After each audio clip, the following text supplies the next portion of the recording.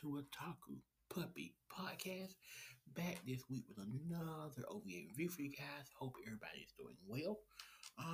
Yeah. So hope you guys had a good weekend. Yeah, today's Monday. So hope you guys had a good weekend. Hope you guys having a good Monday so far.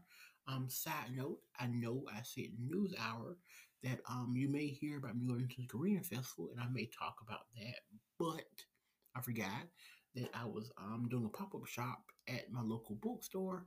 So I'm recording this one on the same Friday as that one. So recording it a week in advance. So yeah, haven't been to Korean festival yet. Sorry about that.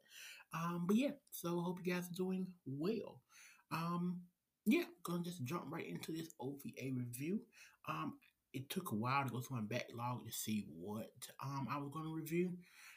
I sort of have a program that I use, and the program is, I mean, like in my head, the program is basically if it's um if it's less than if it's an OVA one episode, then it gets reviewed on here. If it's a special and it's less than 60 minutes, less than an hour, then it'll get reviewed on here as well.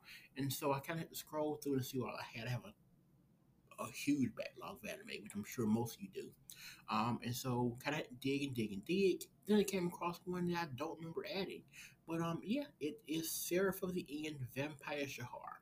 I was a huge Seraph of the End fan when the anime was out. I feel like it was really, really liked by some, and then also really, really not liked by others. Kind of in that like Sword Art Online kind of realm, where you either really love it or really didn't. I was a huge fan of it though, and so yeah. So I'm going to be reviewing that, or you know how my reviews are, more of a ramble, kind of like hitting the high points. But anyway, um, Vampire Shahar takes place it says before the main stories battle in the Goya arc, which my memory's terrible, so I don't even remember that arc. Probably need to go back and watch that. But yeah. So takes place. These vampires are attacking the city, buildings torn down, everything like that. They're attacking the city, and while they're attacking, Yuichiro and his friends come in and sort of do the save the day thing. Come in with weapons blazing, all that good stuff. But in the meantime, Shahar, who is, from what I can understand, the way they treat him is sort of like this top tier vampire. He's, I guess, overly powerful, very kind of, you know how these enemies are sometimes. He's very kind of like in his own zone, sort of sadistic a little bit, as most villains in anime tend to be. And so he kidnaps this girl, Rico. Rico, she was originally about to be bitten by one of the other vampires. Then Yuichiro and them come in and save the day and save her.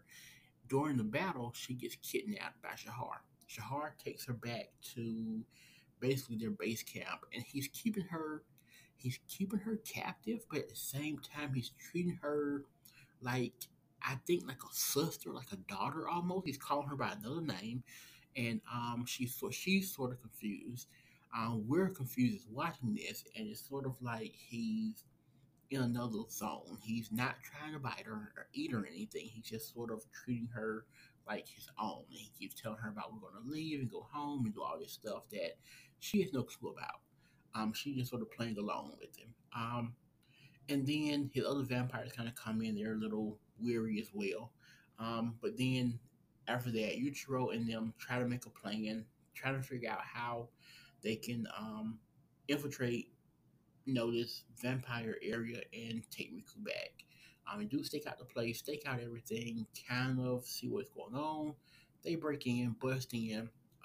There's a really, really good fight scene with Yuichiro, Shahar, the other members, because he is really strong, and so he is kind of hard to beat.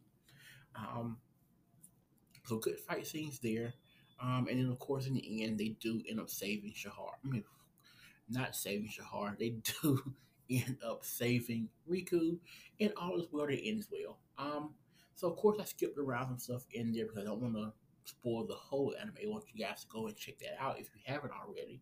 But yeah, it's a solid OVA. I wasn't aware that um Seraph the End even had any OVAs. I guess I just missed that during the time of watching the anime because the OVA came out in 2016. So yeah, I definitely just missed that somehow.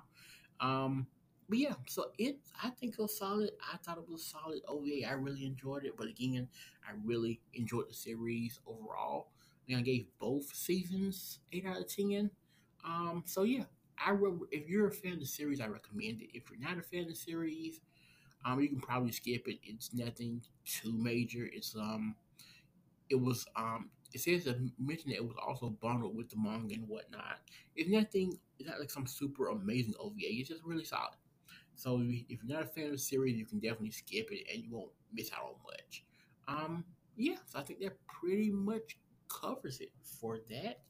I highly recommend you check it out. That is Seraph the End Vampire Shahar.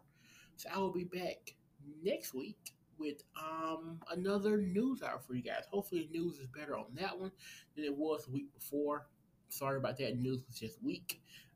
So yeah, until then, Japan Fest in Atlanta is also next. No, also this coming weekend. The Monday you're hearing this, Japan Fest is that weekend. So maybe going to that as well. Not sure. Fingers crossed on that one. So yeah, don't forget to check out the links and all that good stuff. If you'd like to support the podcast, you can. If you do, you can recommend me an anime to watch, whether it be good, better, in the middle. We are in recommending season. It is time for things like 12 Days of Anime, and also Secret Santa anime and all that good stuff. So yeah, recommend me something, guys. So yeah, until next time, I will see you guys later. Have a great Monday. Have a great week and weekend as well. And yeah, until next time, Maho out.